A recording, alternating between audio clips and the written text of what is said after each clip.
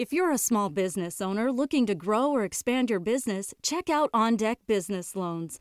OnDeck offers business loans online from $5,000 to $500,000, and their simple application process only takes 10 minutes. Unlike banks, they'll give you a decision quickly, and funding is as fast as one day. Get a free consultation with an OnDeck loan advisor. Visit ondeck.com/podcast. This is the Customer Equity Accelerator. If you are a marketing executive who wants to deliver bottom-line impact by identifying and connecting with revenue-generating customers, then this is the show for you. I'm your host, Allison Hartsoe, CEO of Ambition Data. Each week, I bring you the leaders behind the customer-centric revolution who share their expert advice. Are you ready to accelerate? Then let's go. Welcome, everyone. Today's show is about the next generation data architecture. And to help me discuss this topic is technology expert Claudia Imhoff. Claudia is the president of Intelligent Solutions, co-author of 5 books on business intelligence and analytics, including Building the Customer-Centric Enterprise, and founder of the Boulder BI Brain Trust, or the BBBT.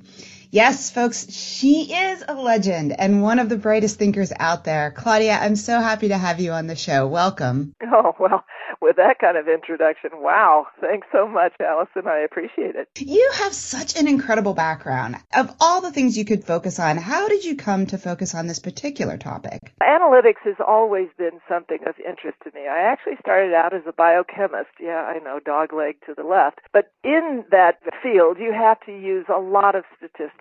And I was always fascinated with the math, with the statistics. How can I twist the data? How do I look at it this way and that way? So I was sort of naturally drawn to the business intelligence and analytics area. I actually did leave biochemistry, and I got heavily into building data warehouses and that sort of thing about 20 years ago. It was a really interesting time. There weren't a lot of people in my field, certainly not a lot of women in my field. So that was kind of interesting in its own right. We could talk about that another time. But it was always analytics. It was always the data and how do I look at it? How do I understand it? How do I build an architecture to use this data? And the architectural side was actually the most fascinating part of it, for me at least. I started out just building architectures, trying to figure out how do you get all these moving parts to work in a cohesive fashion. And that led me to Bill Inman, who was my mentor for many years. And Bill and I wrote a book on the architecture called The Corporate Information Factory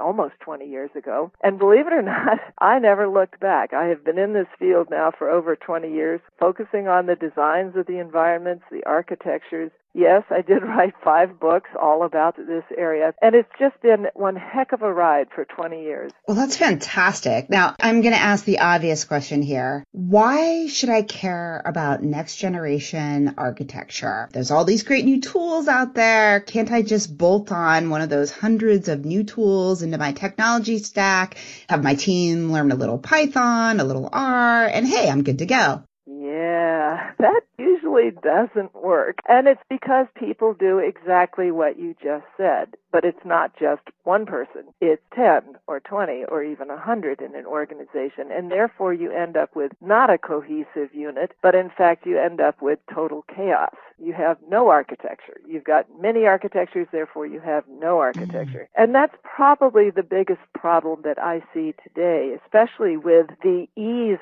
with which people can spin up an application or a cloud instance or whatever it is. So now they have hundreds of little instances of data and hundreds of little areas where analytics are being performed. It's a natural evolution. It's not a good one. You can imagine that the many different groups, when they run even similar analyses, they never get the same results. So it really is something that has caused all kinds of problems. In the last 5 years, in particular, the last 5 years have been terribly innovative, really fascinating technologies today that we can use for our analytics, that we can use for our infrastructures and so forth. And of course, we have multiple deployment methods. We can deploy it on premises. We can deploy it in the cloud. And most people have a hybrid environment, a little here, a little there, which just adds to the chaos, because if you want to analyze analyze the customer, you've got to analyze the customer in its entirety. And that means any data, every piece of data, wherever it is critical to the analysis of that customer. If you've got their demographic data on premises, but you've got all kinds of analytics about their purchase power or their churn or whatever it is in the cloud, you've somehow got to mash those two together, bring those two together. And that's where the architecture comes from. That's where the need to have a solid, cohesive architecture comes from, that need. What I've done over the years is evolve the corporate information factory into something that I call the extended data warehouse architecture. About 10 years ago, we started seeing rumbles about, well, not everything can be done in the data warehouse. I've got some analytics that just don't fit. About 5 years ago, we started seeing things like data science, which didn't naturally fit into a data warehouse environment. The data warehouse is a very structured environment. It's really good at production analytics, things like creating KPIs, key performance indicators, or creating fraud models from known fraudulent transactions. It's a heavy-duty production kind of environment, but because it's production, that means that it's set up to answer known questions. Well, data science is just the opposite of that. They ask questions that they don't even know what they want to ask until they sit down and start talking about it or start thinking about it. So it's a very freewheeling kind of exploration, experimental type of environment, and that is not the data warehouse. The data warehouse is a good, solid production database, and you don't monkey around with it. So that meant that we have two environments for analytics. We have the production environment, and we have that wonderful exploration, experimental, I ask it once and I never ask it again, I'm just curious about what's going on kind of environment. But then we also started hearing about a third analytic environment. Really? Yeah, 3 of them. That was the real-time analytics. Real-time analysis on real-time data. Well, that's a whole different architecture to begin with. So the XDW, the Extended Data Warehouse, I thought long and hard, how do I create an environment, an architecture, a logical architecture that explains these 3 different environments and allows someone to, again, take this logical architecture, use it in their environment, make their technical architecture based off of that one, but it gives them a roadmap. Here's what you need. Here's how all the pieces have to fit together. Now go figure out what technology best fits your business and your needs, but build it to this roadmap. And that was what the XDW, the Extended Data Warehouse, was all about. The data warehouse doesn't go away. It's that production environment. However, there is this need for data scientists to have their playground, if you will, and there's also the need for the real-time business environment where we have to analyze data before we even store it. And that's the biggest difference between the 3 environments. Both the data warehouse and the investigative computing platform is what I call it, but that playground for scientists, both of them store the data and then you analyze it. But in the operational world, for that streaming analytics or that real-time analysis, you analyze the data and then you may or may not store it. And that's a whole different ballgame right there. So it's a whole new world with all kinds of new technologies. So that's the architecture and how I got into this business and why I care about it so deeply. That makes sense. It does make sense. In fact, I don't think I've ever heard anyone explain the data architectures in such a clear way, because we oftentimes say, oh, there's all this BI legacy stuff over here. And then usually what I see is this kind of blend between the real-time and the investigative side just kind of sitting on top of each other. And that's strikingly different, the store then analyze versus store and may not store it as you're analyzing it in real time. Those are 2 radically different functions, and I can see how they call for different technologies. Now, you have a really great picture that we're going to link to that talks about, that lays out this structure, the next generation extended data warehouse architecture. Can you walk us through that picture a little bit? Sure. If we think about the architecture, at the bottom is the operational environment, and we're going to go up from there to the very top, which is all the analytics and the applications that we use. But at the bottom, you have the operational systems. And if we walk the left-hand side, if you will, of the architecture, you'll see the next box up above is the data integration. And that's your traditional ETL, the heavy lifting. How do I integrate the data physically? And then I pop it into, yes, my traditional enterprise data warehouse. for production analytics. And on top of that are the analytics and the technologies there, the applications and so forth. That's a pretty standard architecture. We've had that for 20 years. What's different is the right-hand side of the architecture. At the bottom, and I'll return to the bottom again for the third architecture, but at the bottom is the data, and today, especially with data science, we're starting to see all kinds of weird stuff coming in. It's not that nice, neat operational data anymore. We have to kind of go outside of the four walls of our organization, for example, and look at all kinds of data that's outside that heavily impacts our business, weather data, Twitter data, anything you can think of. And it's not in this lovely formatted data that our operational systems are. So there's a different kind of data collection point. I call it the data refinery. It's basically taking this oddball data, the Internet of Things, streaming data, whatever it is, all kinds of data, and making sense out of it. Not all of the data that comes in from sensors, for example, is useful. A lot of it is just, it's needed for the sensors, but it's not needed for analysis. Now, you have the data refinery sitting right next to the data integration platform in the chart. So these are two different pieces, but at the same level. They are. They both are sort of the entry point into the store and analyze environments. And believe it or not, they are different technologies. Now, the same technology could be used in both boxes, but there are those technologies that specialize in extract, transform, and load, the ETL side, and other technologies that specialize in just prepping the data for the data scientists. And that's what the data refinery is all about. It just sort of manipulates the data, gets it into a format that's usable, gets rid of the chaff from the wheat, and then it pops it into the investigative computing platform area. That's the area that has been most innovative lately. It started out as Hadoop, it's now Spark, it's Snowflake, it's all kinds of any new database that you can think of. These incredibly fast performance databases, they store a massive amount of data, and they perform like a dream. That's kind of the world that they kicked off, this investigative exploration area or experimental area, and it is the playground of the data scientists. And then on top of that, again, are many different innovative areas, the tools on top of these databases, these storage areas. The analytic tools have certainly not been sitting still either. We now have incredible capabilities for our data scientists as well as our business analysts using the EDW. But the data science world seems to have just exploded. It's not just R Python. We have Data Robot. We have Outlier. And yes, we have traditional data visualization tools like Tableau and Qlik and Spotfire and so forth. But the area is just rife with innovation and creativity. I'm very excited about that environment. So that's the right-hand side of the architecture. I said there was a third area of analysis, and I'm going to go back to the operational environment, like I said, and talk about a real-time analysis engine. The ability to analyze data as it's streaming into my organization. Whole different architecture, different technologies, companies like Vitria and Streambase and so forth that can, let me just give you an example of what goes on there. That's probably the easiest way to explain it. Companies, especially financial companies and insurance companies and that sort of thing, they really want to detect fraud just a little bit faster.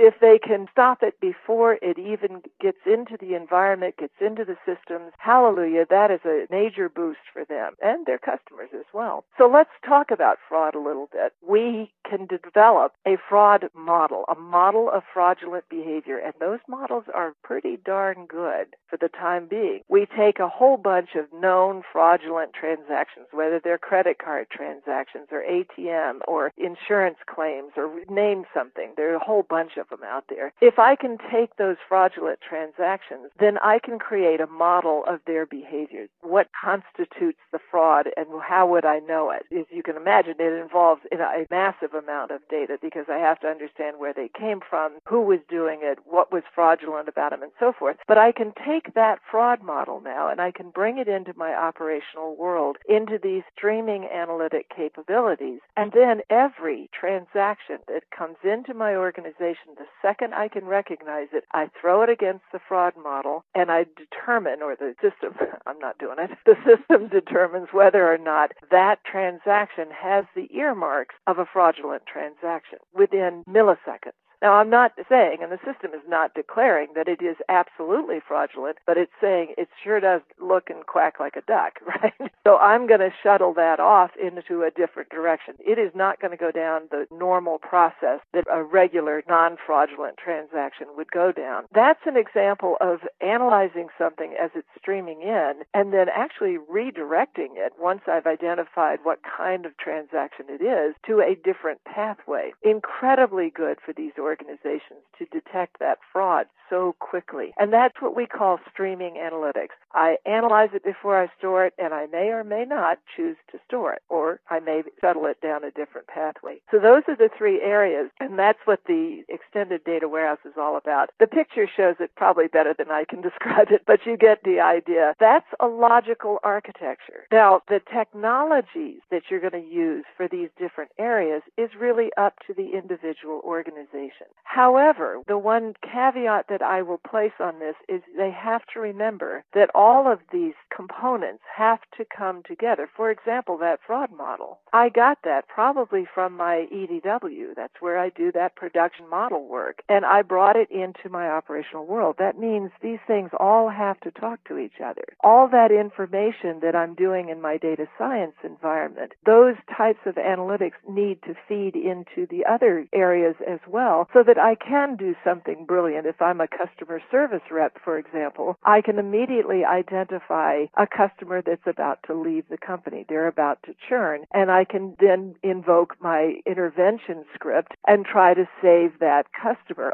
Oh, I understand you're having problems with your fill in the blank. Your cell phone dropped a few times. I'm so sorry. Please let me give you, you've already been credited for those calls, but I'd like to do something else for you to try to keep you as a customer and so forth. Or a location-based offer, for example, very popular today. We all know where our customers are if they give us permission. We can tell that they're in a store, that they're online, wherever they are. And if I want to be able to offer them something based on where they physically are, the location where they are right now, then I have to bring together information from my investigative computing platform, from my good old enterprise data warehouse, and yes, my real-time environment, bring it all together so that I know exactly where they are and I know what to offer them. That's why we need an architecture. All of these moving parts need to move together at some point so that we can actually act on the intelligence. Otherwise, why are we doing it? Does that make sense?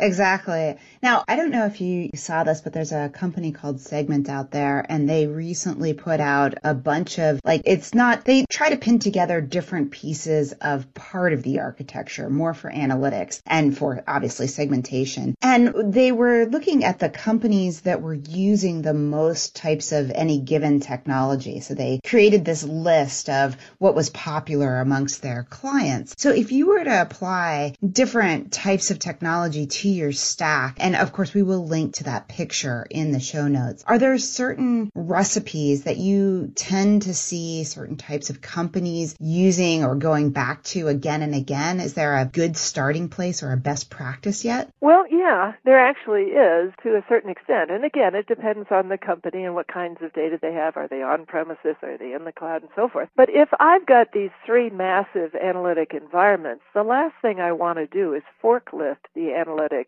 into the other environment. You know what I mean? I don't want to replicate them all over the place. So the best way to start out to bring these things together so I can make that next best offer, or I know the location-based offer and so forth, I would recommend taking a good hard look at data virtualization. Data virtualization has matured over the last 10 years to the point where it is remarkable. I can bring together all of these little parts, the fraud model, the fraud analysis capabilities, the customer demographics, where they are. I know they didn't just buy gas in Kansas because they just bought something in San Francisco. I can bring all of that together in a virtual fashion and display it on someone's desktop as if it were physically all together. So instead of replicating these things into different environments, and that gets messy and it gets out of sync really fast, how about if I just take the live analytics, the live results of these things, and virtualize them together and show them as if they were physically together. So yes, there are technologies that today that can help ease the integration of these different analytics together. Now, we have to be a little careful with virtualization, especially if we start virtualizing some of our operational systems, because it is a bit invasive in them. It can sometimes affect performance. So there's a little warning there that you need to monitor the systems that you're virtualizing so that you don't impact their performance. But boy, oh boy, I would start with virtualization. And that always reminds me of Looker, and in other ways it reminds me of Hadoop. Am I in the right zone when I'm thinking about the tools there? A little bit different. The virtualization tools, a good example would be Denodo, but even the tools like Tableau and Qlik and so forth, Spotfire, they also have their own internal data virtualization capabilities so that they can pull data from the cloud, from on-premises, wherever it is, and be able to analyze it themselves. So it actually is a class of technology all unto itself. The standalone data virtualization tools like Denodo, and there are others, I can't think of them off the top of my head right now, but there are many others, so please don't think they're the only ones. But they've matured to the point where they can actually cache the data, so they get tremendous performance. Or if it's a commonly asked query, they'll cache the data so that you don't have to keep going back to the sources. And that, of course, helps with the performance and so forth. So it's a whole new world, and that's something that we need to pay attention to. This concludes the first part of my interview. In the second part, we'll cover how to apply this wisdom. Join us for part 2. Thank you for joining today's show. This is your host, Allison Hartzell, and I have 2 gifts for you. First, I've written a guide for the customer-centric CMO, which contains some of the best ideas from this podcast, and you can receive it right now. Simply text Ambition Data, one word, to 31996. And after you get that white paper, you'll have the option for the second gift, which is to receive the signal.